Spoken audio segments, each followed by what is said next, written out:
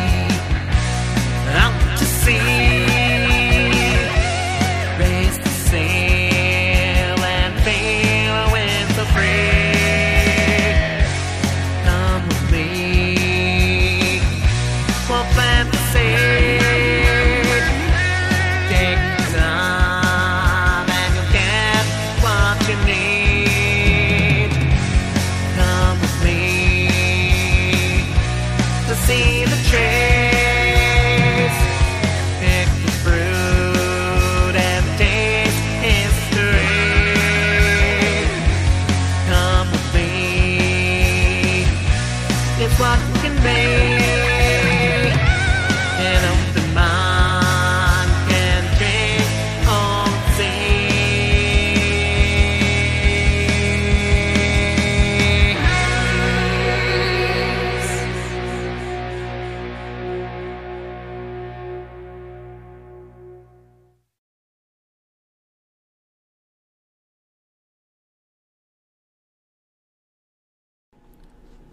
You're listening to the Alchemical Tech Revolution, and I am your host, Wayne McCroy.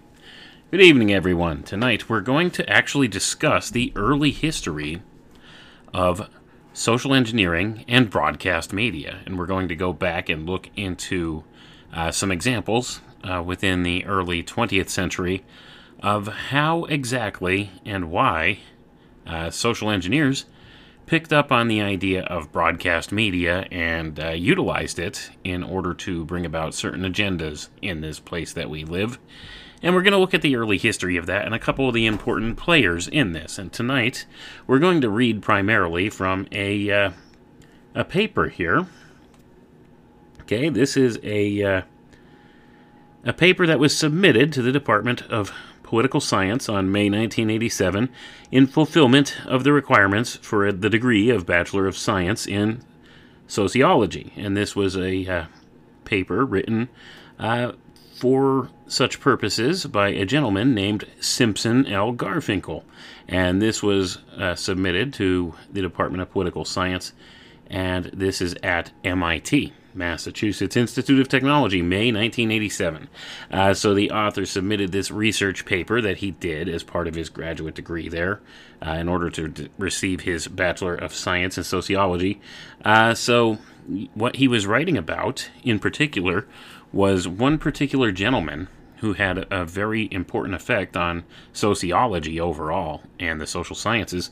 And, more importantly here, the aspect of it that we'll be focusing in on is how this particular gentleman and some of his associates honed in on the idea of broadcasting, and they did so with the genre of radio in its early advent. And the title of this paper is called Radio Research, McCarthyism, and Paul F. Lazarsfeld.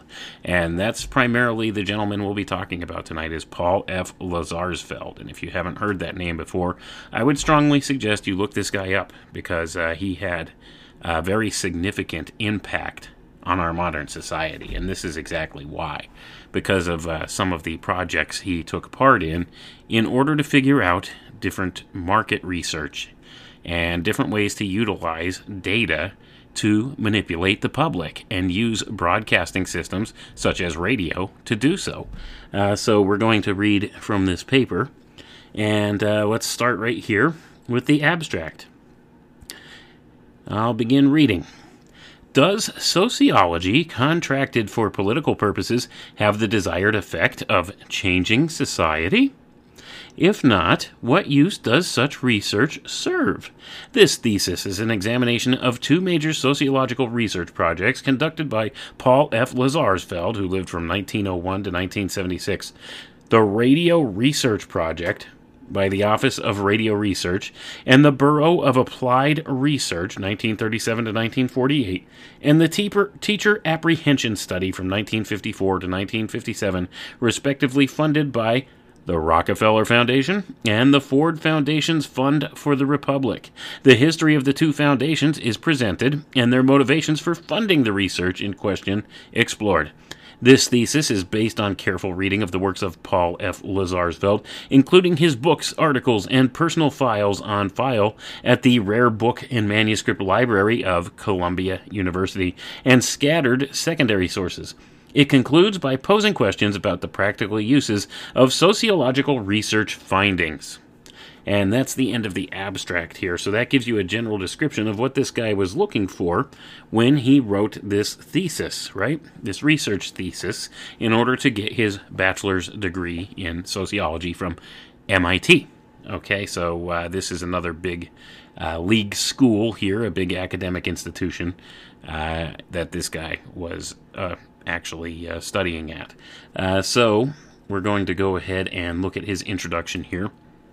And as we go through this, of course, I will go ahead and give some little side notes on various aspects of this in order to connect the dots fully for people. So let's go ahead and we'll lay it all out here. Let's begin the reading in Introduction. Few people today, outside the academic social sciences, have heard the name of Paul F. Lazarsfeld, but between 1940 and 1960, his name was frequently mentioned in newspaper articles discussing radio and television. He was occasionally asked to testify before the Senate as a media expert. He earned the reputation of an expert in mass communication research for his studies at the Office of Radio Research, renamed in 1944 as the Columbia University Bureau of Applied Social Research, at which he was the director between 1938 and 1949. In recent years, however, Lazarsfeld's qualitative contributions to the field of social sciences have been largely ignored for his methodological ones.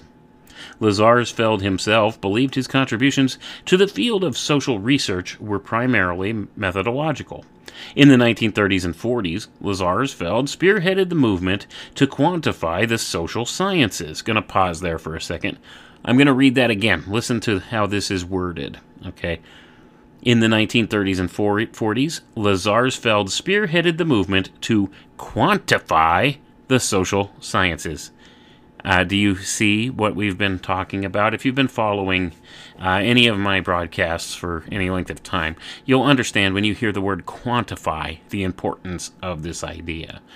Because essentially this has everything to do with cybernetics methodologies. They want to be able to quantify everything. They want to be able to measure everything to make it more controllable. That's what it's about. That's why you want to quantify something. If you find a subjective idea or something subjective like sociological aspects of society, if you can quantify those and measure them in a certain way, then you can more easily effectuate change on some scale or another. And that's exactly what's been done here. And this guy was one of the forerunners of how to do this with broadcast technology, starting first with radio and working into television, and now we're up in the age of the internet and social media and computers and all of that stuff. And it's all about data collection and collation of data and, utilizing this data for the purposes of steering public opinion on things, right? So that's essentially what he was foundationally laying down here, okay? So let's read on. His techniques of sampling, paneling, interviewing, questionnaire construction, scaling, and survey analysis quickly dominated the field of American sociology and gave it the characteristic flavor it had in the 1950s and 1960s. His emphasis on methodology caused him to be termed by many a champion of value-free social science with an apolitical empiricism which dominated American sociology in the 1950s. Lazarsfeld himself wrote in the mid-1960s that a major purpose of sociology was to leave a supposedly unbiased historical record without attempting to settle issues of social relevance. His final formula for success was to avoid issues of controversy and fund the BASR, which stands for the Bureau of Applied Social Research, one of the primary purposes of which was to train graduate students for professional careers in sociology on outside contracts which were more concerned with data collection than predictions of final outcomes. Indeed, Lazarsfeld was often criticized for turning the BASR into a, quote, quasi-marketing research firm with only few socially relevant and intellectually exciting projects, end quote. So I'm going to pause there for a moment.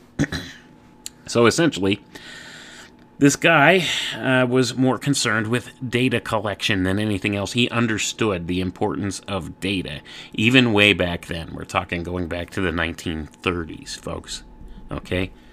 Data collection. This is collecting as much data as possible upon all of the public, as much as can be collected and collated together. And if you have all this data, if you have enough data points, well, then you could really do something with that. And that was the whole emphasis here.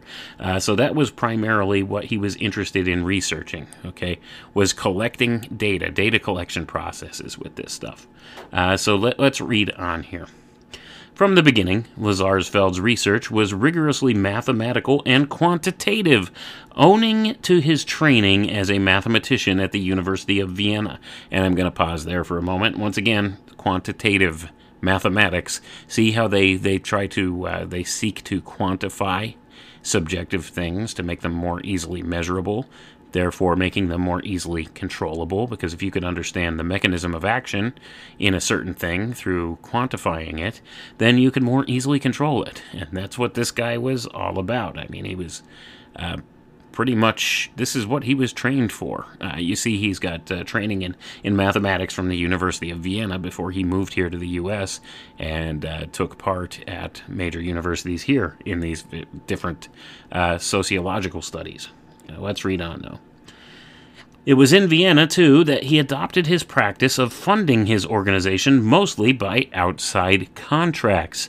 And I'm going to pause there. That's going to be important here later, too, because if you're funding it with outside contracts, well, then, you know, that takes the pressure of having to provide funding from yourself or from, say, the university that you're working with to do it, and putting the funding in some outside entity's hands there, as far as that goes, or having the funding provided from some outside entity. So that's essentially what he was seeking to do. So whoever was funding him, he would, do whatever research they wanted for them, but he would also go ahead and try to push forward his ideas here about data collection and sociology and all the different things that he was trying to formulate here. So whoever the financier was would be the benefactor of his work.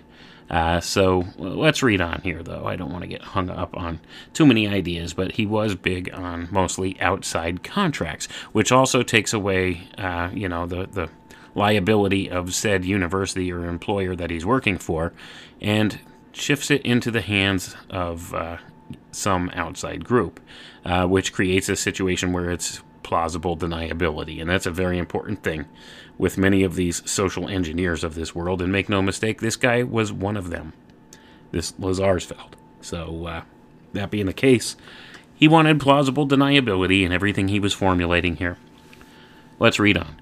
But far from conducting value-free social science, Lazarsfeld started his career using sociology for highly political purposes. In one of his 2 autobiographical essays, he wrote that he had hoped to use sociology to help determine why the workers' revolution had failed in Vienna and suggest possible strategies for success. Gonna pause there. So he had political motivations, right? So he was trying to figure out, well, why did this socialist movement fail, and what can we do to better do this next time? So think about that. He was working towards socialism. Okay, he was interested in achieving socialism, and he was disappointed that it had failed in Vienna, and was wondering what could we do better to promote the idea of socialism. So keep that in mind. Let's read on.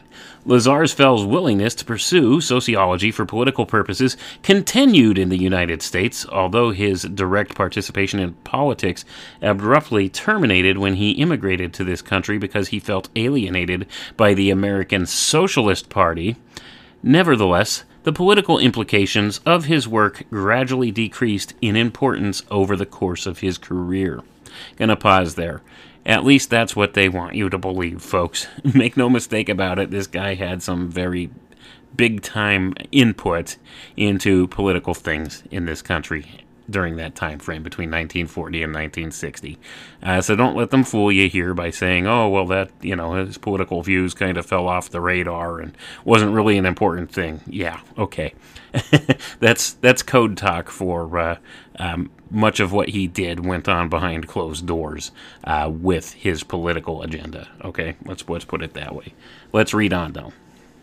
In the United States, Lazarsfeld's research on the impacts of radio on American society was both funded by the Rockefeller Foundation and pursued by Lazarsfeld for the express purpose of improving the quality and educational power of radio broadcasts. The reports which resulted from of this research effort, and documents written by and about the Rockefeller Foundation speak to the political importance of the radio research work. And I'm going to pause there. So basically, he was interested in improving the quality and educational power of radio broadcasts. What does that mean?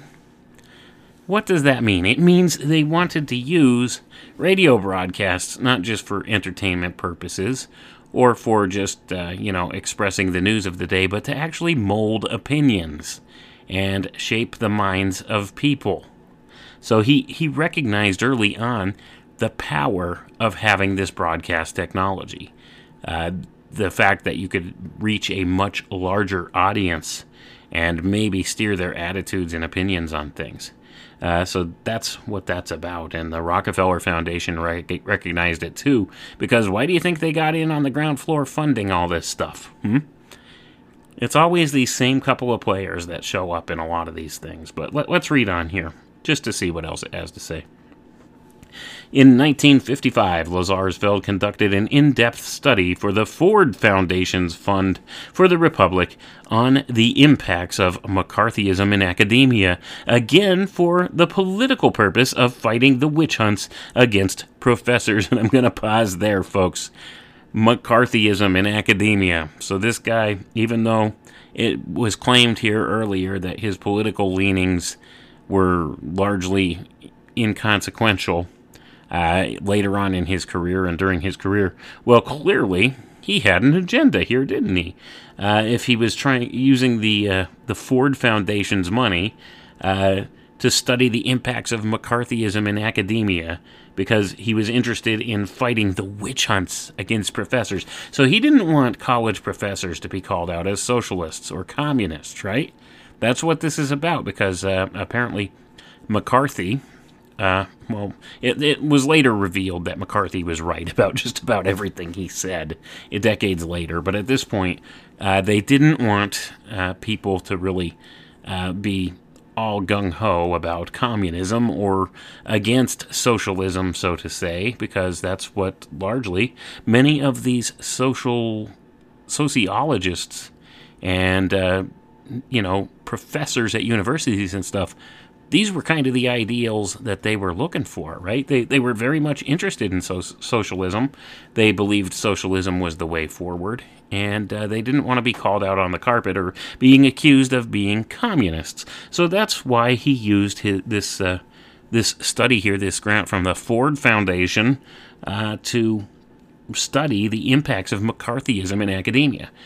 He wanted to make sure that the academic world, the colleges and universities, were not put under the microscope as far as this goes. And we see the results of that today, even still today, because, college campuses and university campuses are some of the most liberal places on earth, aren't they? With the most liberal politics and the most leftist type ideologies out there. So, that being the case, we could see how this study into the idea of McCarthyism affecting academia was utilized by various folks with these socialist ideals to leverage things in that certain direction and keep this under wraps, okay? The battle against McCarthyism, and McCarthy was actually ostracized, wasn't he? I mean, you see how he was treated publicly through that time frame. If you go back and study any of these things, basically he was saying that the United States in government and academia and all these different circles was infiltrated by communists, by pro-communist encampments here, right? And he was 100% correct, but that didn't come out until decades later. But they didn't want to panic in, the masses, so they kind of made this look ridiculous. They made this idea look ridiculous, and they highly polarized it and fought back against it. And a lot of that ties back to these types of studies, right? They were able to study the concepts of what was McCarthy talking about, how did it affect people's opinions, and how can we fight back against that? And they successfully went ahead and did so. And they ridiculed the whole idea and kind of blackballed McCarthy. And anybody that, lined up with his his thought process there. They made it look like a ridiculous bunch of nonsense. So that's essentially what had happened with that. But that being the case, this guy, Lazarsfeld, had a big impact in that whole situation because of this. But let's read on here. This thesis explores the two projects by Lazarsfeld's research group. In both of these circumstances, research motivated for political concerns had little, if any, political impact for reasons which shall be explored in this thesis. And I'm going to pause there. So he's saying that the research motivated for political concerns had little, if any, political impact. That is total poppycock, folks. It certainly had impact. Somebody somewhere used this information in ways to steer public opinion on things. Of that, we can have no doubt today when we see the shape of the world since the 1960s and the 1950s when many of these studies had taken place. So let's read on here. As Lazarsfeld's career progressed, he attached increasing importance to the idea that the work be value-free. His motivation for performing sociological research changed from the idea that one can change the world if one has enough data to thinking that if one has enough data, one might be able to describe to future generations what a part of the world was like. And I'm going to pause there, folks. I'm going to read that again, okay? Keep this in mind. And I'll translate it a little bit here for everybody. His motivation for performing sociological research changed from the idea that one can change the world if one has enough data to thinking that if one has enough data, one might be able to describe to future generations what a part of the world was like. Okay, I'm going to pause there once again. So you see, his original idea was he wanted to change the world by compiling massive amounts of data, right? He was convinced if you can collect enough data, you can change the world. Well, it says here that his view later changed, right? I don't think it did, but this guy says his view later changed, and his idea was that if you have enough data, then you could describe to the people of the future what a part of the world was like at a certain time. Poppycock. Poppycock. That's not what it's about. Data collection has always been about control. Okay? It's always been about manipulating people. It's not about trying to accurately describe something, a historical event. Not to a certain degree. That's not the pure reason for sociology. That's not why people get involved in sociology. Primarily, people get involved in sociology, or social engineering, if you will, because they want to change something. They want to change people's behaviors. They don't want to just record what people's behaviors were at a certain time, just so it's written down for posterity's sake, and that's what this guy's claiming. It's nonsense, folks. Nonsense. There's always an ulterior motive, and this guy's motivation was not simply to record for posterity the way people behaved in a certain time and place, right? So let's read on here. Lazarsfeld's disillusionment in the power of social science research, possibly the result of seeing the powerlessness of the projects explored in this thesis, was shared by a generation of social scientists. I'm going to pause there. So basically, he's saying here that the guy was lamenting that, at the time he was doing this research, it was just research and it wasn't really useful, and they didn't really effectuate any real social change, did they? So this was the idea of the sociologists. They were all broody and upset that they couldn't change the world just then and there. That's because they weren't thinking in the long term at that point, folks, if that's the case. And I don't believe that's true. I think that this is just this guy's take on, some information that he came across doing this paper, this thesis, and he was trying to explain away this guy's behavior. So he says the guy became disillusioned with sociology because it wasn't getting the results he originally had wanted. So he reserved himself to just recording information and data for posterity's sake, right? That's the implication we get here. But and that the whole generation of social scientists with him did the same thing. They weren't doing social engineering at all back then, right? No, not at all. Let's read on. Paul Lazarsfeld made many major contributions to our substantive understanding of contemporary society. His early work on the consequences of the mass media and his unprecedented study of the impact of McCarthyism in American academic life are just a few examples of these substantive contributions. Both of these research projects were funded for specific political reasons. Neither project accomplished its objectives, yet both of them were seen as success by the funding organizations and aided the furthering of Lazarsfeld's career. And I'm going to pause there. Of course they did. See, that's the whole problem. This guy, okay, the guy who wrote this paper here is claiming that Lazarsfeld was disillusioned and upset because he didn't achieve the goals that he set out to do with his social engineering research that he was doing here. Well, it says here that the funding organizations, they were really happy with it, and they saw it as being a success, and it was a success, right? And this also helped to further the guy's career. The problem becomes then, folks, maybe the guy was truly disillusioned and upset because he realized he became the dupe, okay? He became the slave to these funders, right? These people funding, these organizations funding the research. Maybe he realized now he is indebted to these people. If he wants to keep the money for the research rolling in and wants to keep the research going, he's got to research the things that they want and produce the information that they want. And maybe, just maybe, he got a little disillusioned by this because maybe he realized what was going on and had a conscience after all. And, was kind of concerned that this could be used in all the wrong ways, right? So maybe that's what was going on, to be fair. Maybe, this gentleman who wrote this paper might be correct about some of that. So let's read on here.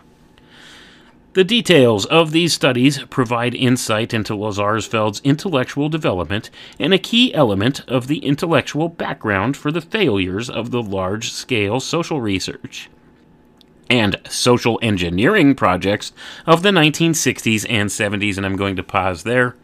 There it is. Up until this point, largely these people will refer to it as sociology or social research. Well, right here, it says social research and social engineering projects of the 1960s and 1970s. This was an active thing, not a passive thing, right? They try to present these sociological studies and things like that as strictly research or something passive, right? It's not. It's active. It's a social engineering campaign. They use these to change people's behaviors. That's what these studies are for, right? So let's continue on. We're going to the next part here. And this next part of the paper here starts with a quote from Paul F. Lazarsfeld, and he says, quote, "We study the past in order to master the future," end quote. Now, let's read on. Why do people do sociology? Why are there sociologists? Why does society sponsor sociological research? At one level, sociologists are trivia gatherers. They are people who enjoy discovering interesting facts about groups of people. The cynical answer to the question, why do people engage in sociological research, is that other people pay them to. Sociologists are individuals who have successfully convinced society to fund their hobby of trivia gathering. In order to maintain this funding, sociologists must produce, and usually publish, reports that convey the findings of their research. The complete cynical answer is that sociologists do research in order to publish reports so that they can earn money to do further research. It is a never-ending academic circle, and I'm going to pause there. I think this guy just nailed it. That is a very apt description of all of this. But beyond that, there are other people that take this data and use it for other purposes, okay? So he's claiming most sociologists, they are interested in gathering trivia, right? They just like to gather data. And they've convinced other people to let them do this and fund them to do this. So therefore they go and they gather the data that these certain people that are funding things want, and they do this just so that they could further do research, right? So that they could keep going, and it's an endless vicious cycle. That's pretty much what he's saying here. And That's partially true, but the thing is, this data is the most valuable thing that there is. And especially today, because we live in the era of big data, and data is king. And right now, the data collecting capacity of technology and of different institutions and some of these social engineers is unbelievable. Unbelievable. So that being the case, they could use this data in many ways that we don't even understand completely. And they could do so to make real changes in society that they want. And that's why these types of positions as sociologists and researchers in these social spheres are so important, and why they are so heavily funded by different ones of these types of groups, like the Rockefeller Foundation and the Ford Foundation and the Carnegie Foundation, and all of these different types of philanthropic organizations, because the information that they gather from this is just outstandingly important and can be used in order to push different agendas.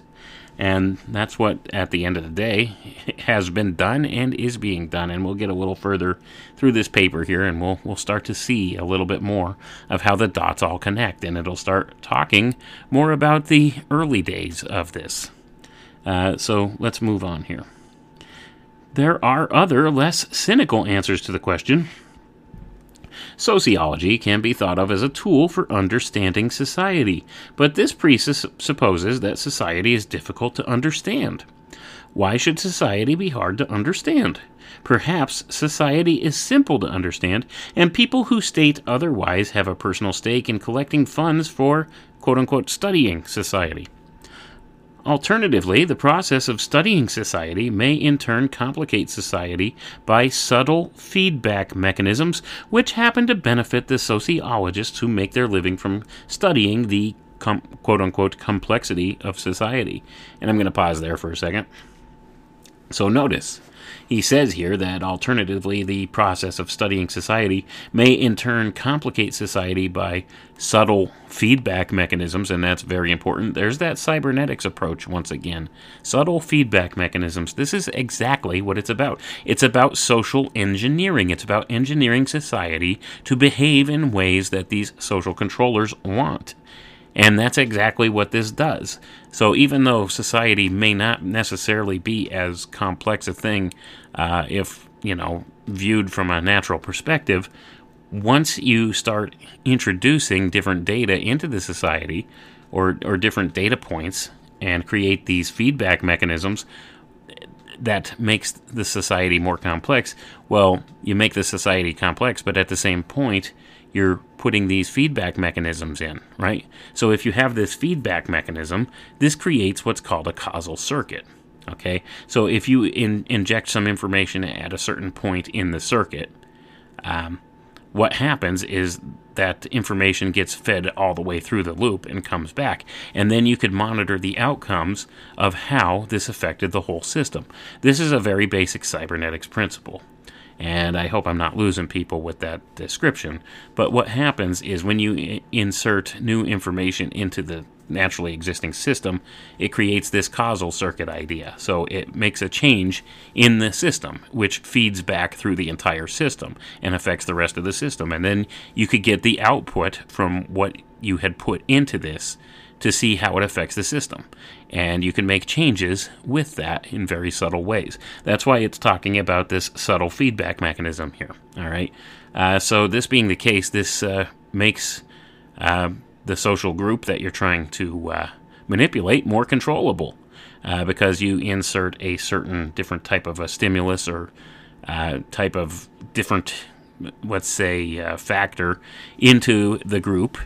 And in so doing, it affects the whole group, and this information or this new stimulus in the group feeds all the way through the group and comes back out as an output, which you can monitor and control and quantify. And that's what it's all about. It's about quantifying different behaviors per se, and that's what sociology is about. It's about the quantification of these different types of behaviors and responses.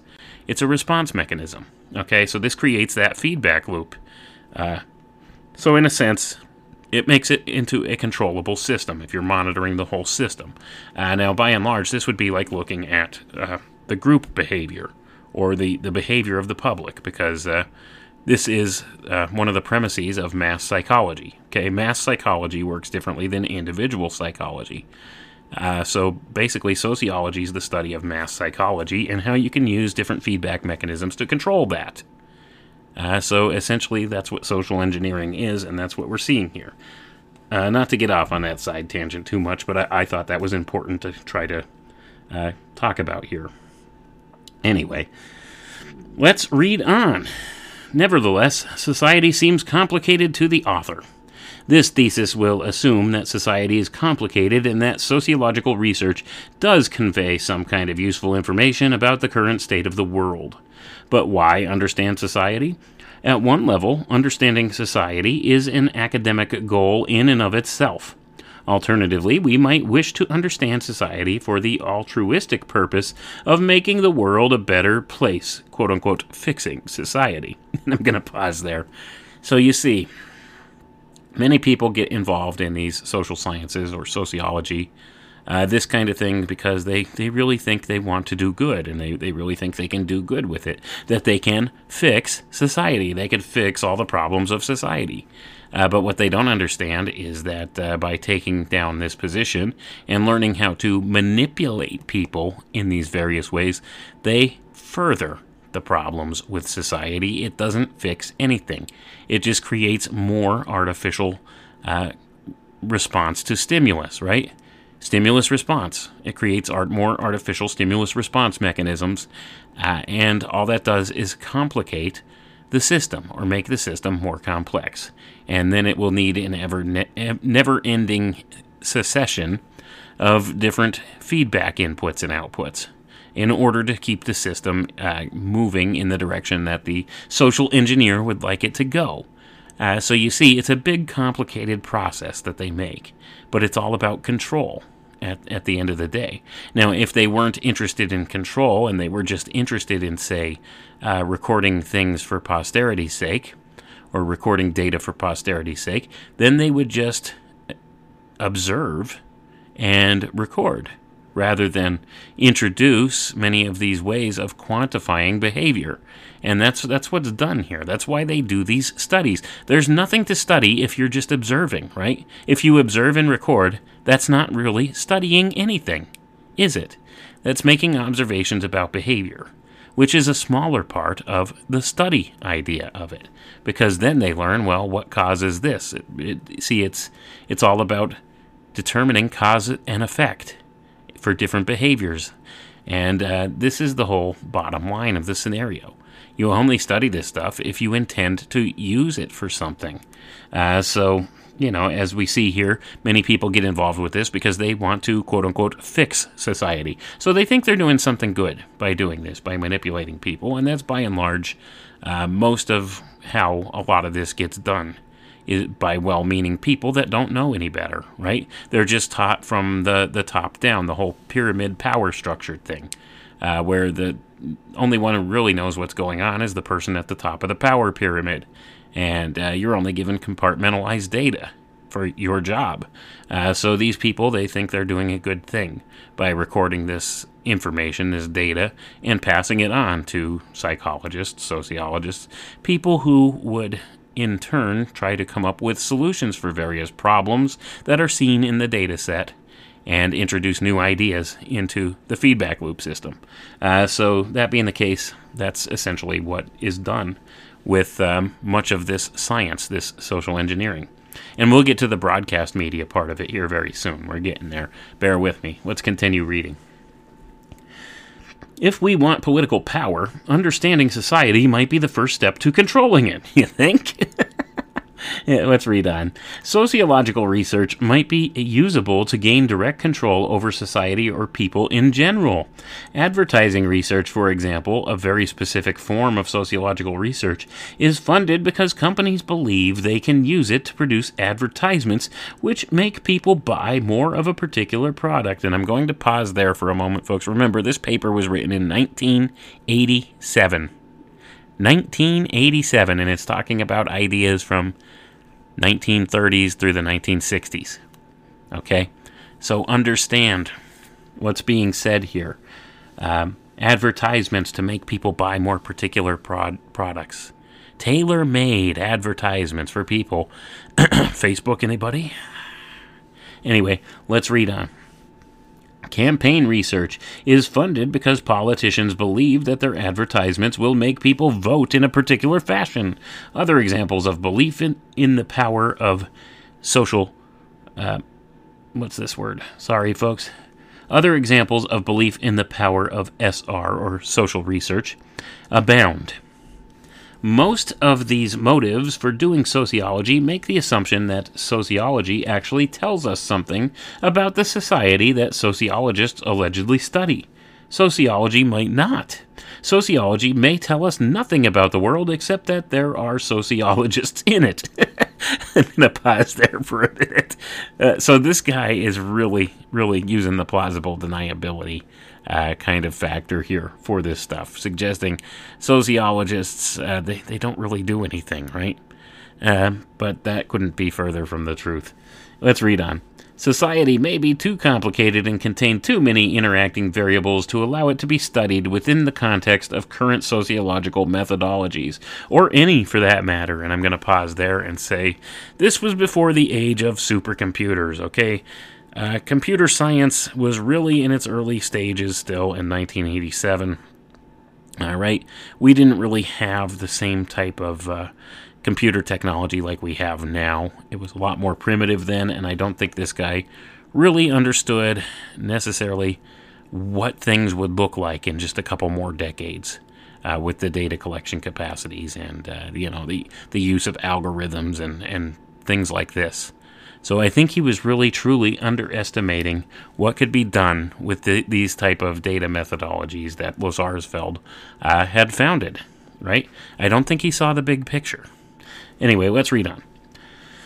Alternatively, society may be too simple, and the content of SR reports may consist mostly of artifacts introduced from the particular manner in which the study was conducted. Yet even if sociology is of no practical use, if it cannot be used to understand, fix, or control society, the reports which sociologists publish still have political impact, especially in the 20th century American political system.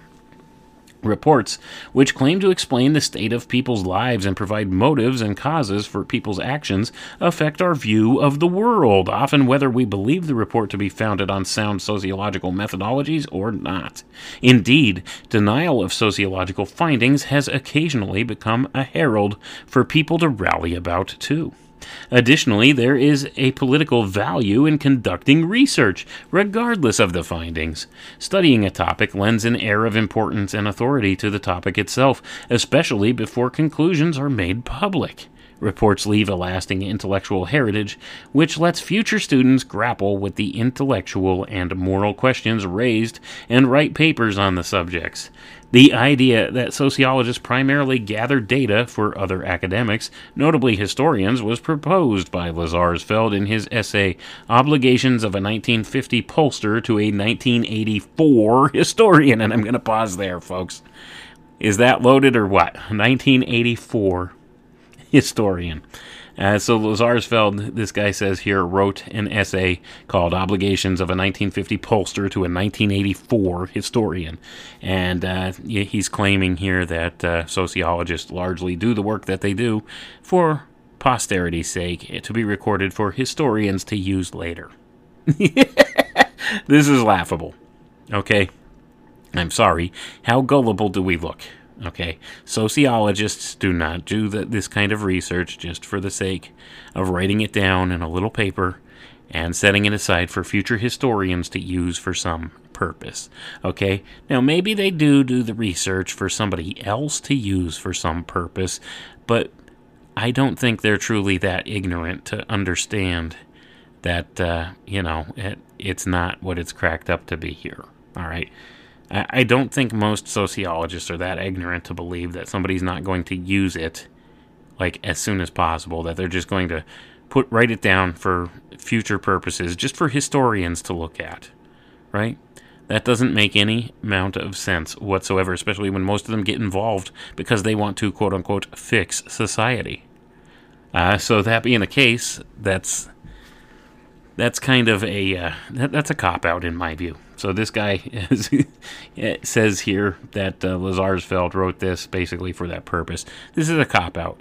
Lazarsfeld probably wrote that because he was looking for plausible deniability. This guy who wrote this research paper here probably said that because he's just following what the sociologists here said or are claiming, and he probably legitimately believes that this is a true thing because he doesn't know any better, right? He doesn't know about the science of social engineering and how it ties to the cybernetics methodologies and how there are people at these various groups that fund this sociological research that use this information to socially engineer society to behave certain ways, okay? So he's thinking in terms of this gets written down for historians later so that they have some view of what was going on in society. And, it might get muddied into some political waters with different things at points, but that's really immaterial. So that's what this guy seems to be thinking. Excuse me. Let's read on. Historians can use findings from past sociological research to substantiate their claims and explore circuitous causes and effects. Particularly in the field of public opinion analysis, sociologists, especially since mid-1930s, have made possible new forms of historical analysis. Okay, gonna pause there. This is where things get important. Okay, being able to have new forms of historical analysis allows you to determine various aspects of different things so that you can maybe make accurate predictions about outcomes based upon certain historical facts, right? And how they line up with some modern current events going on, perhaps. So that's what this implies. Let's read on. Sociological reports also form a kind of message to future academics of what the present is like. They become a form of immortality, a bit of the world that will be preserved after the present is lost. Reports preserve the wisdom of current scholars for future generations to read and learn from. Additionally, reports and preserved raw data allow reanalysis of issues without the biases of current events coloring judgment and evaluation. Sociological research can be used to generate political documents. These documents can then be used to help introduce change within the standing political system. Usually, these documents are used as support material in the context of a larger initiative, although they may also be forerunners of a larger initiative designed to attract supporters. So I'm going to pause there. So essentially what he's saying is some of this research can be used to steer political agendas. That's essentially what he's saying. So this has a real-world effect, okay? This is not just things recorded for posterity's sake for historians to look at later and understand what was going on at the time, okay? This is true social engineering, okay? If you're affecting people's behaviors or their political views by using data to manipulate their opinions on things, that's the very definition of social engineering, isn't it? So we could see that that's what's being said here, essentially. Even though they try to make it look like that's not what sociology is about. But they understand, okay, that maybe that's not what their intention is by conducting these studies or collecting this data, but somebody somewhere is using it for political purposes. That's being acknowledged here. Okay, so this just sets up the plausible deniability angle for the sociologists, right? The people who actually do the footwork, the hard work of this stuff, the data collection, all right? And a lot of that today is done by computers, okay? The data collection is largely done by computers now. And it's collated by algorithms rather than actual sociologists sitting down and trying to put this material together in a linear type form. Okay? So when we understand that, we can see how this has advanced exponentially since this time and the writing of this document and the work of Lazarsfeld, who it's talking about here largely. But let's read on. Politically, SR findings can serve one of three purposes. They can call to action those who already know the facts. They can provide the facts for those who have already been called to action, and they can keep already existing programs in action. Examples of these political uses of sociological research are many indeed. When we think of the positive uses of SR, that is social research, these are the ones that we usually think of. In research directed towards political goals, the quality of the research methodology usually has little impact on the influence of the study. Rather, it is the degree to which the SR findings agree with quote-unquote ordinary knowledge, people's internalized non-scientific impressions of the world around them, and the willingness of politically active people to believe such findings that determines the degree of their impact of the work. And I'm going to pause there. So essentially, what he's saying here is it's not important, right, what data that they can garner from these studies. It's how it affects the regular person. And that, by and large, is the true thing that they're studying. That's what sociology truly studies, is how it affects people, right? How information affects people, not the outcomes of the particular studies. A lot of these studies are put together expecting certain outcomes, and when they don't get those outcomes, well, that's considered a failure. But in sociological terms, it's still a success because now they've further figured out how to manipulate people by receiving back this failed feedback. See, this further reinforces the feedback loop principles, right? So you understand what works and what doesn't work. So by finding out what doesn't work, well, now you could scratch that off your list and realize this did not work. So now we could try something else. So now we know the result. If this input is put in the feedback loop, the output that we get from it, it's a failure. It's not what we're looking for. And that's essentially what goes on with this. It's kind of a trial and error process in many ways. So that being the case, that's kind of what's being talked about here, and this has everything to do with the cybernetics approach to these things. Cybernetics simply means the scientific study of whole systems and how they operate.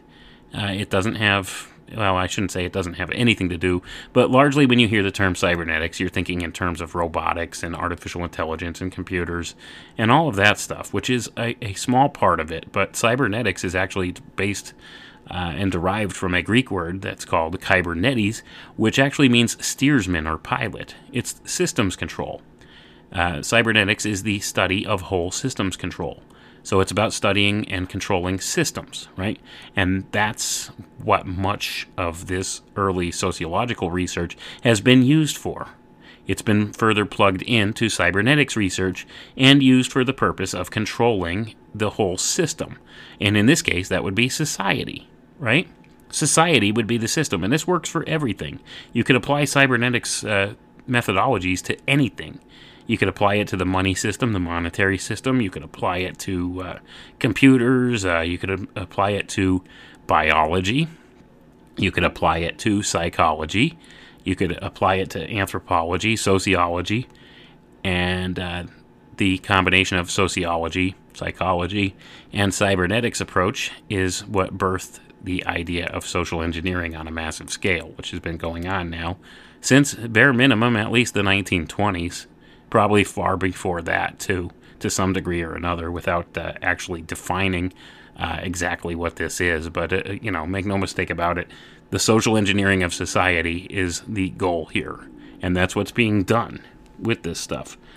So that's kind of what we're looking at here today. And this Lazarsfeld guy and some of his cohorts were very important early pioneers in this work. So let's continue on here. Excuse me. The history of sociology. Lazarsfeld traced the current state of sociology in the United States as the result of three distinct phases of development. Initially, sociology arose in conjunction with the Great Reform movement following the Civil War. At the time, sociology was heralded as a way for applying the techniques of science, which had already proven themselves to be powerful and successful, to the problems of society. And I'm going to pause there. So essentially what they're saying here is they were trying to apply scientific method to quantify subjective things and objectify them to make them more controllable and predictable. So that's essentially what's being said here. The proponents believed that by scientifically studying the problems of society, solutions would automatically suggest themselves. Lazarsfeld saw Columbia University's establishment of a graduate department in sociology in 1894 as an example of this, a move on the part of Columbia partly designed to cure the evils of New York City, to use the city of New York as a living laboratory. I'm going to repeat that. That's a brilliant observation and a very important fact here to point out. I'm just going to repeat that. In 1894, as an example of this, a move on the part of Columbia, partly designed to cure the evils of New York City, to use the city of New York as a living laboratory, and they still do that to this day. Where was the first phase of the rollout of COVID-19 in 2020? New York City. That was the hardest hit portion of the entire country here. It's a laboratory, folks. A sociological laboratory. That's why it's always, one of the biggest, most mentioned cities in anything. It's out there in the entertainment media. Always one of the first and foremost, in pop culture references, everything. It's all about social engineering. It's a laboratory, right? They use this as one of the experimental models for things to come in other places. So if you want to know what's coming to part of the country near you, look and see what's happened in New York City. See what they've done there. See how they've implemented different things there to understand where it's going next. It's the big laboratory, see? It's the social experiment. So they were looking for the reactions from the New Yorkers to the various, things that they were trying to establish there and roll out there in order to understand better what kind of reactions they'll get on a larger scale from the rest of the public. Okay, it's the it's the lab. Okay, it's the living laboratory, as they say here. So that's an important concept to keep in mind. But let's not get hung up on that idea for too long. Let's continue on here because we're coming up on time here pretty soon. I want to wrap this up in probably about 15 more minutes. During the second phase of sociology, sociologists attempted to increase their academic prestige and recognition. This phase is marked by an emphasis on methods and methodology and a quest for legitimacy in the eyes of other academics, especially other social scientists.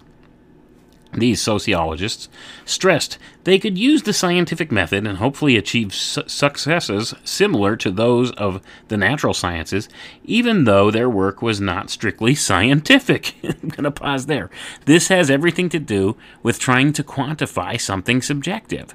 As I suggested earlier, that's exactly what it is. They're trying to quantify or measure something subjective that is not objectively scientifically measurable and produce a result with it. That's why it says it's not strictly scientific, because it's not. It's experiential. It's subjective, right? And this is just another viewpoint you could take to make observations, right?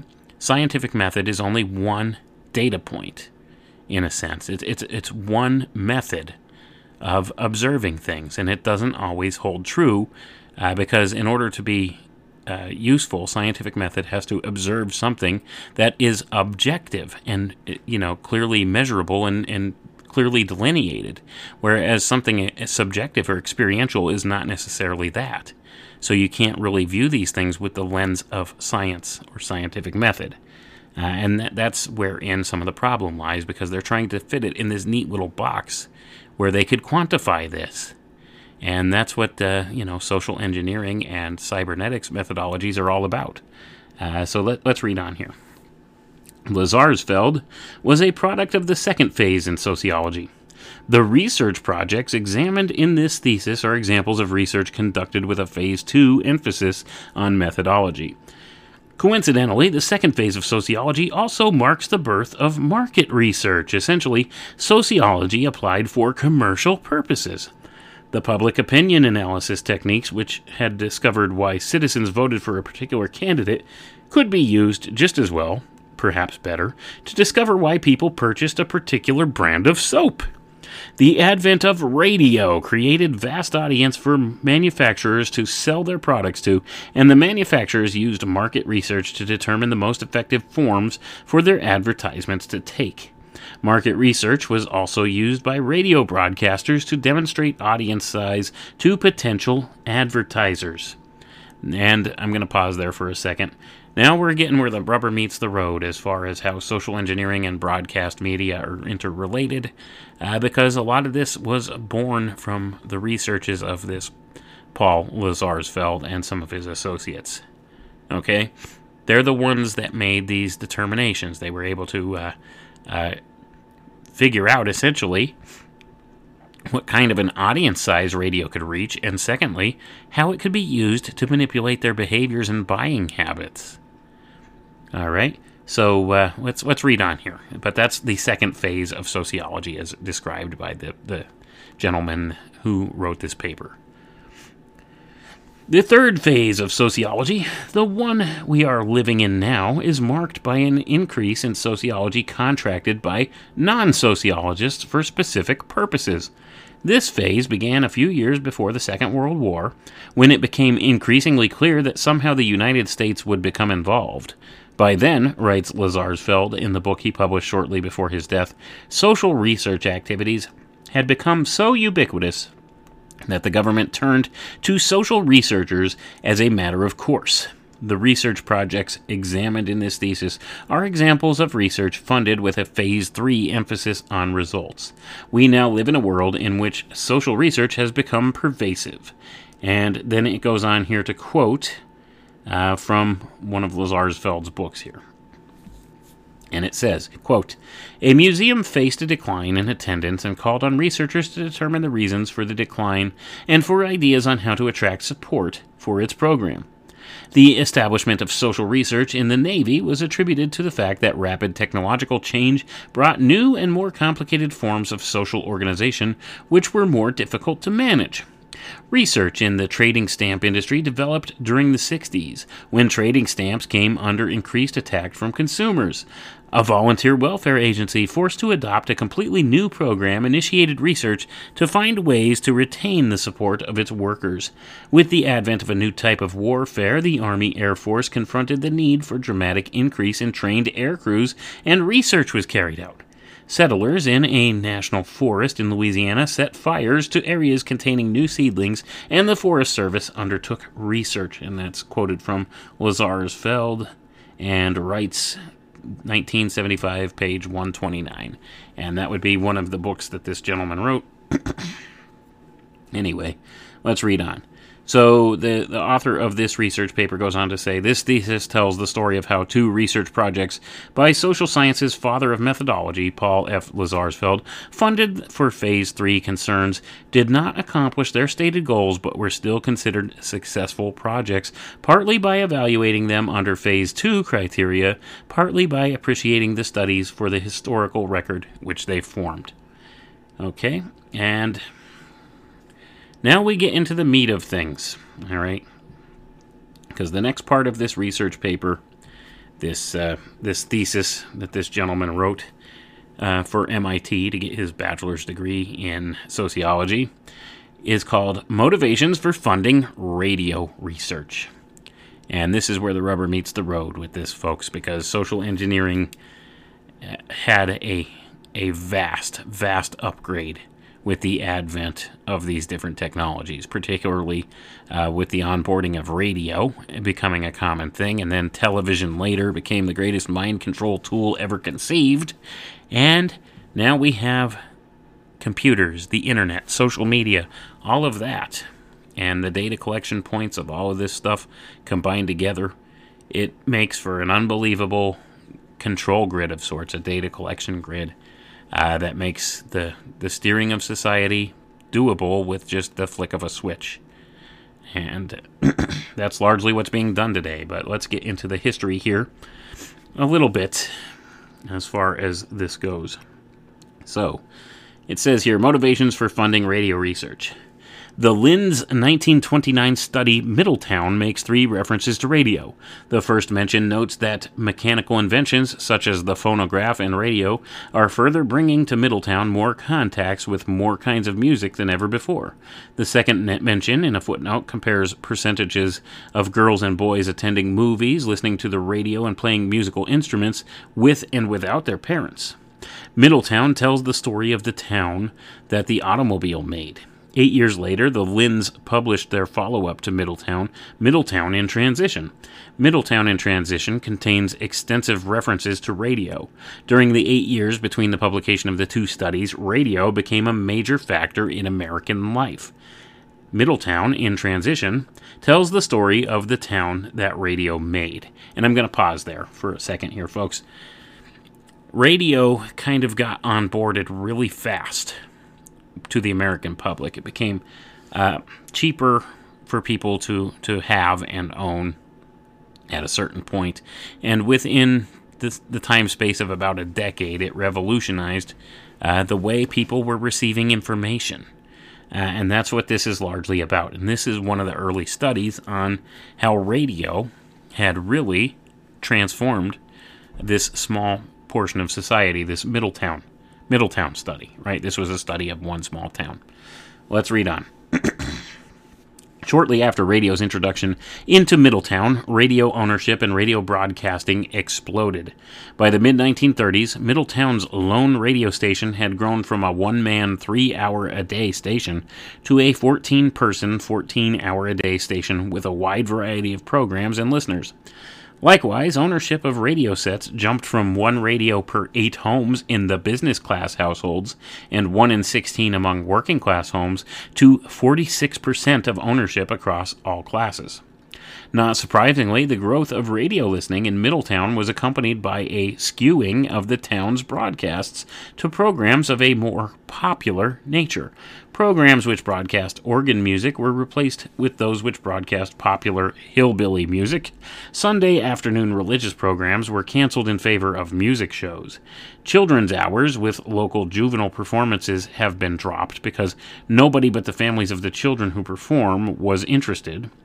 Just what kind of role radio played, however, was ambiguous. Was radio a progressive force for social change, or was it merely reinforcing old patterns of behavior and taking up people's spare time?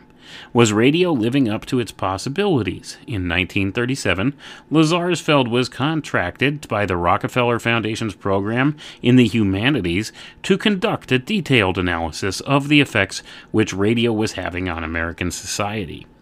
The contract established the Office of Radio Research at Princeton University, later moved to Columbia University to perform a series of undirected inquiries into the impacts of radio on society. And I'm going to pause there for a moment, folks.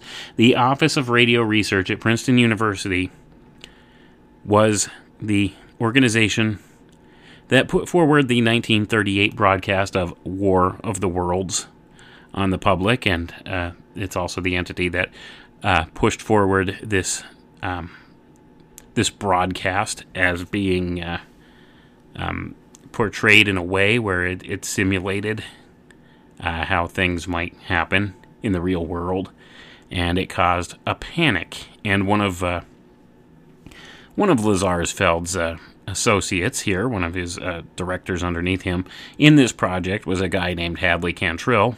And he wrote a book later that talked about the invasion from Mars and how it panicked people. This was all done under the guise of a study, an academic study, funded by the Rockefeller Foundation.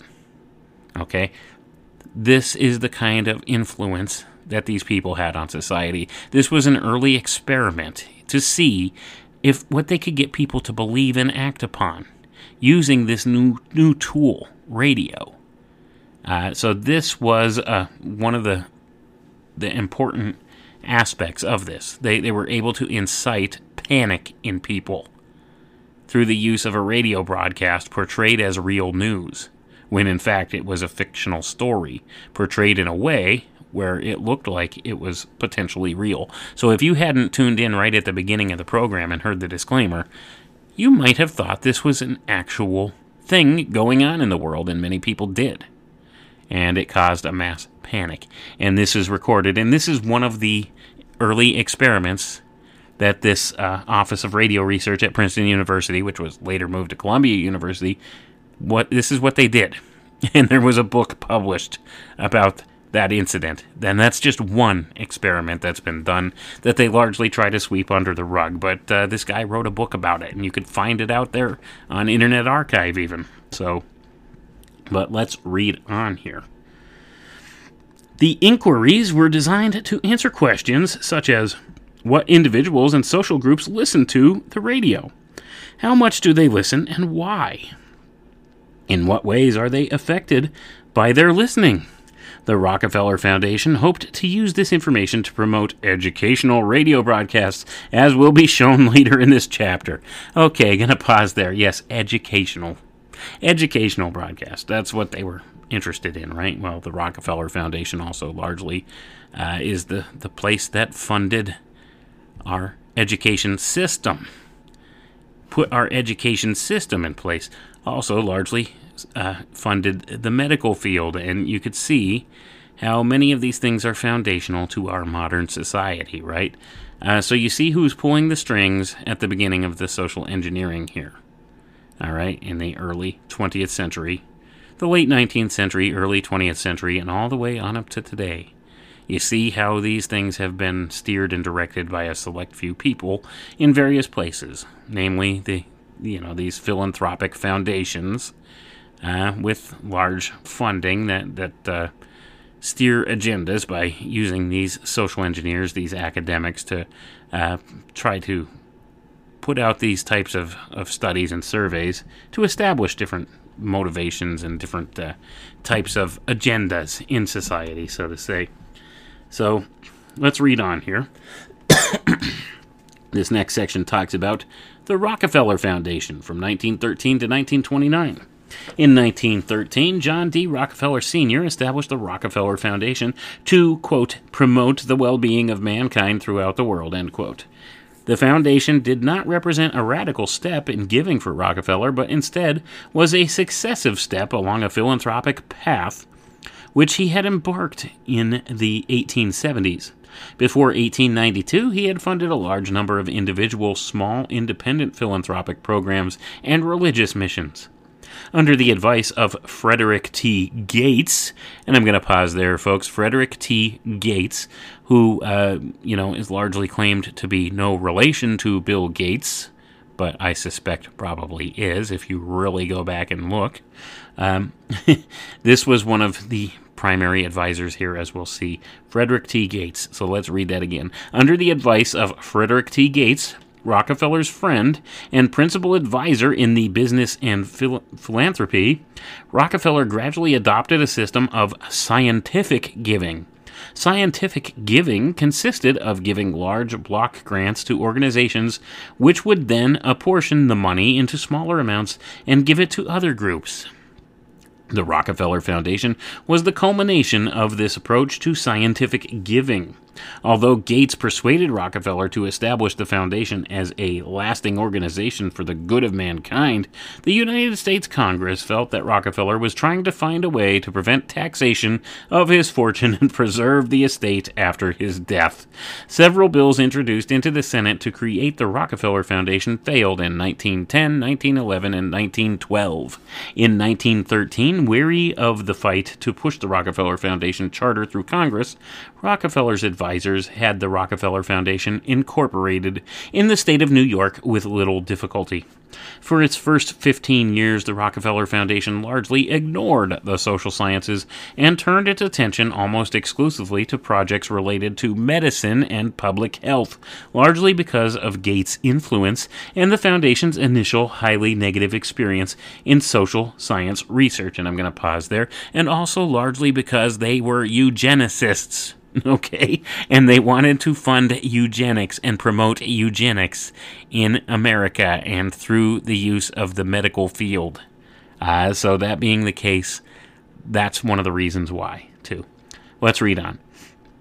Gates' preoccupation with health and medicine was evident from the first meeting of the Foundation's trustees, at which he was reported to have said, quote, "Disease is the supreme ill of human life, and it is the main source of almost all other human ills.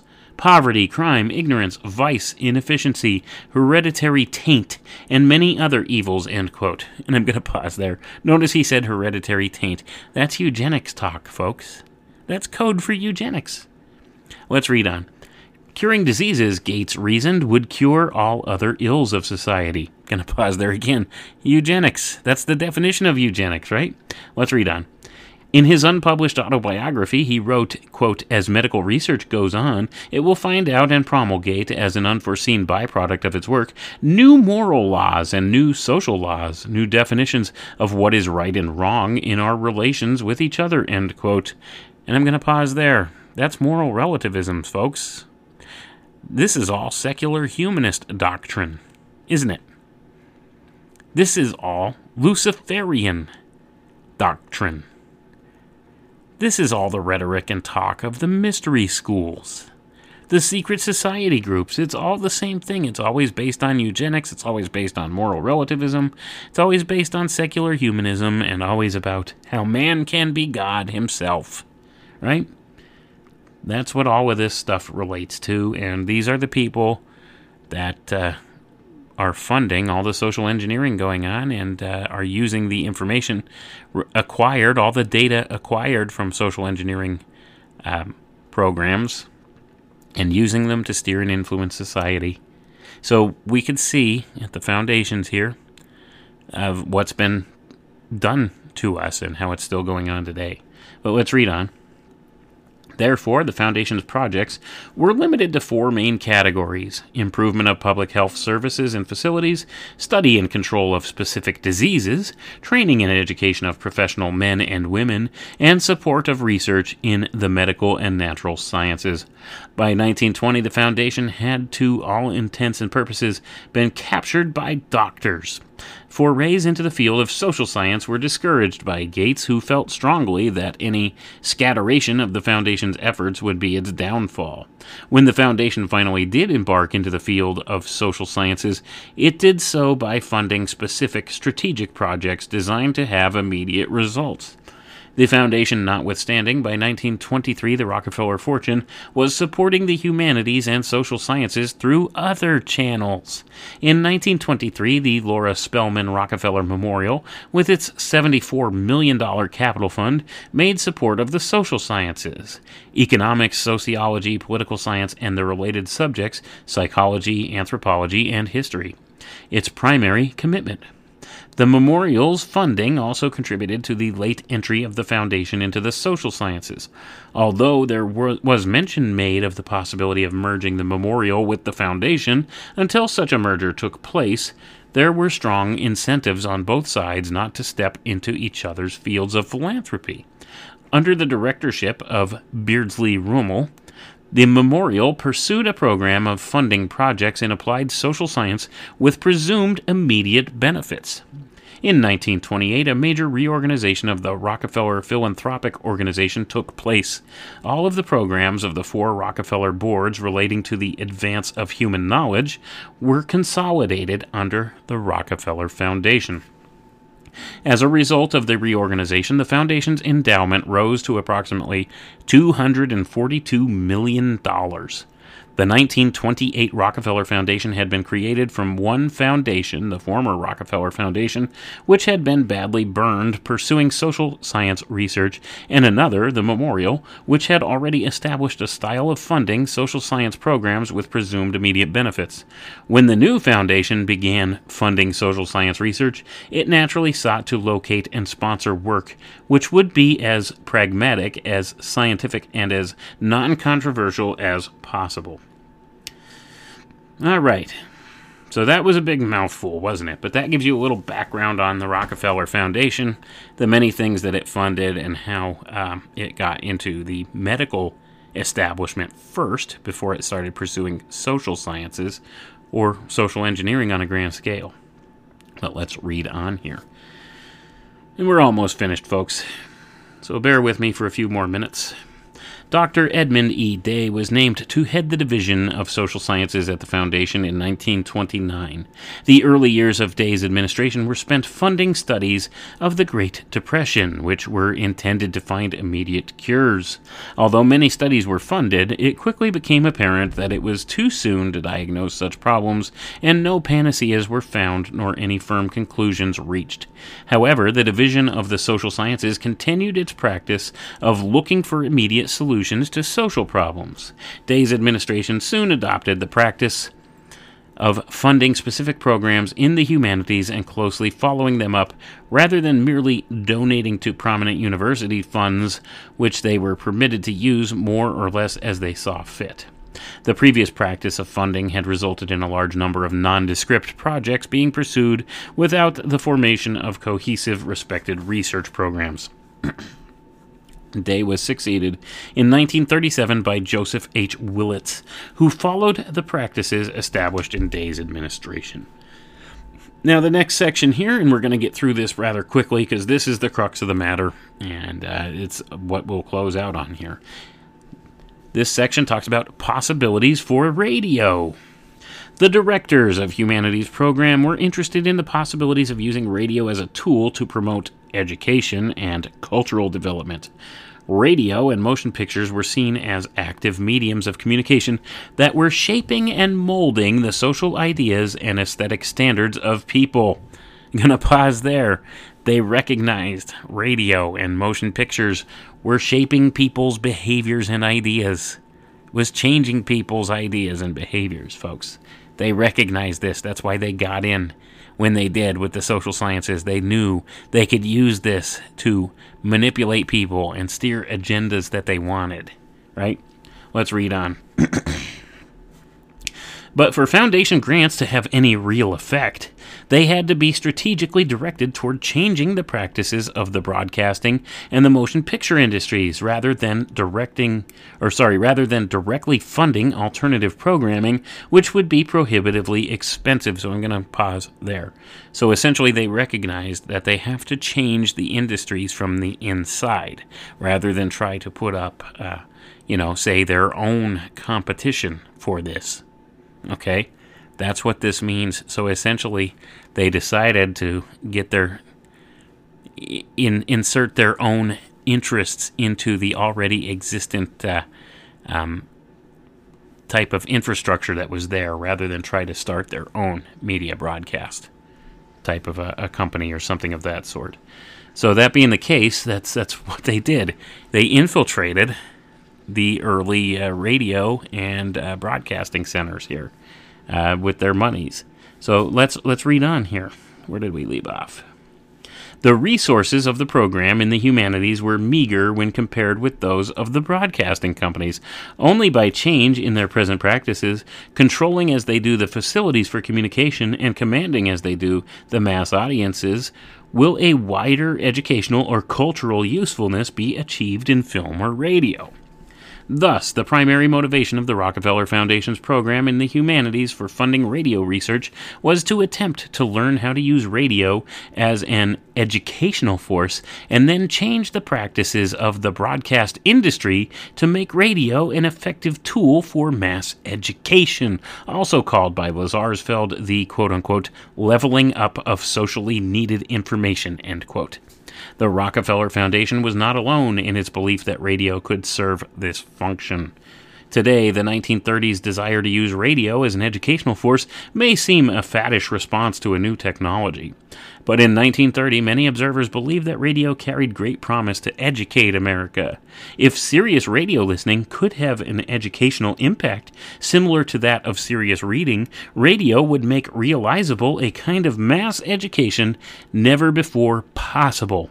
When faced with the question of pursuing radio-based education rather than education in general, presumably with books, one response was, quote, that it is easier to promote serious listening than to promote reading beyond the scope it has attained so far, end quote. The hope was that by merely listening to the radio, people could become educated. And I'm going to pause there, folks. What do they mean become educated? Think about that. This has nothing to do with education. This is indoctrination. Replace the word education anywhere that we just read with the word indoctrination, and you'll understand what this is all about. You'll understand immediately. This is code talk, folks. Education. No. Indoctrination is more like it. Let's read on, and we're going to call it quits here very shortly because we're just about up to the end of the portion here that I wanted to get to. One reason it was thought that radio could bring the country to higher educational and cultural levels was because radio had a power unlike any other medium to reach directly into the home and expose people to new educational and cultural sources. In Advertising the American Dream, Roland Merchant writes that, quote, radio was the most tantalizing, yet most perplexing, new medium ever to confront advertisers. No other medium had offered such potential for intimacy with the audience, end quote. But advertisers were not alone in their belief that radio could be turned to their advantage. Educators thought that radio could be used to teach, and liberals tried to use radio to increase political participation. Radio could also reach Americans for whom educational opportunities had been previously out of reach.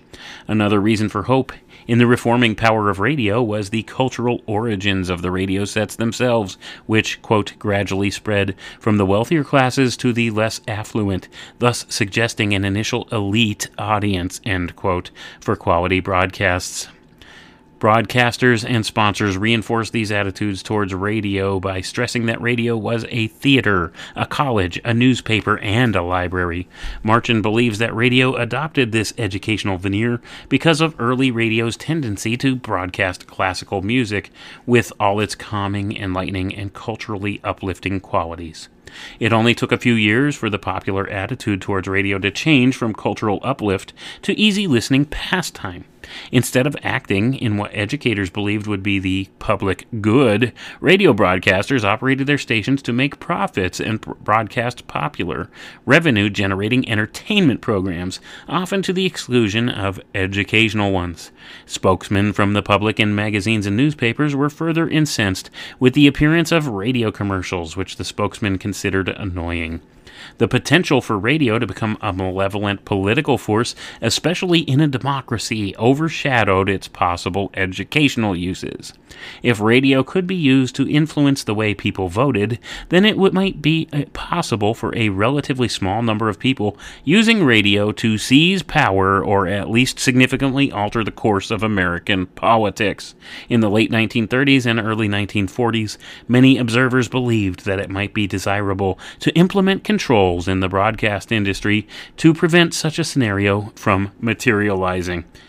And we're going to end it right there, folks. We're going to call it quits right there. I think that kind of conveys the information that you need to you. They understood full well what the implications of radio were.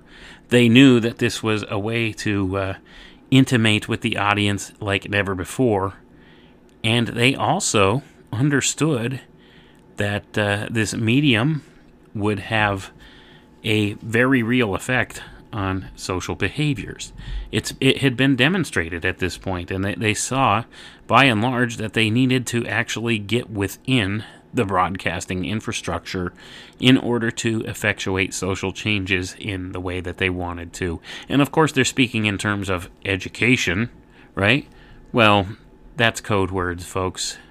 It's about indoctrination, not education. It's about steering the public consciousness, not truly enlightening people or encouraging people to think or learn on their own. It's all about messaging, okay? It's all about getting only certain ideas out there. It's all about influencing people. It's marketing. It's PR. It's propaganda. It's all of those things. And that was some of the early phases of what's been done here. These were some of the social engineers early on who decided to run different kinds of studies in these things and use this new broadcast technology to affect people's behavior. They saw its potential and decided to capitalize on that. And they did that under the guise of trying to prevent that from happening. Right? So we could see what's been done here and how it's always these same big players that are at the top of the scheme, right? The Rockefeller Foundation, the Ford Foundation, the Carnegie Foundation, all of these, nonprofit, philanthropic organizations that by and large always end up with their monies funding these types of projects, all these social engineering types of projects. So that being the case, we see once again how some few people involved in certain projects here, which were funded by these large groups, had very major roles in socially engineering the masses to behave and think in certain ways. And that's largely what's been done. They used the guise of sociological studies, or social research as they called it, as the means for collecting data on people to see what could be done to affect people's behaviors with this new medium of radio. And they also furthered those ends to television and, make no mistake, computers, the internet, social media, all of these things. It all plays on some of the very same principles. And these are the foundations of where a lot of that came from. So the people controlling these ideas have always, by and large, had their own personal biases that they've inserted into the public consciousness with these different means. Okay, so that being the case, that's why we have things like eugenics and eugenics-based ideas being pushed and promoted. You see how the Rockefeller Foundation was fundamental to a lot of those different things, and how it's been carried forward through the social engineering of society, and how they've used these technologies in those ways in order to bring these things to fruition in this world. So with that being said, I think that's all I've got here for tonight, just so we could have a little basic understanding of the history of how social engineering has been used in broadcast media and why. And this Paul Lazarsfeld was one of the early pioneers in studying these things and actually promoting those ideas. And we could see what's been done to society since. So we'll look a little further into some more of these ideas and try to better understand what social engineering is as a science and how it relates to the cybernetics principles, which I alluded to earlier.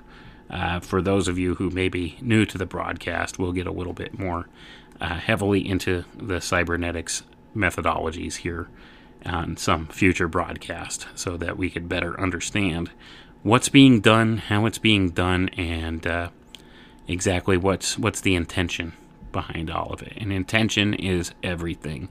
And by and large, these people in positions of power today, these social engineers, their intention for the masses is not in the best interest of the masses. Let's put it that way. So anyway, folks, thank you for tuning in tonight. I hope you have a wonderful night, and we'll catch you next time. Have a good night. Come with me.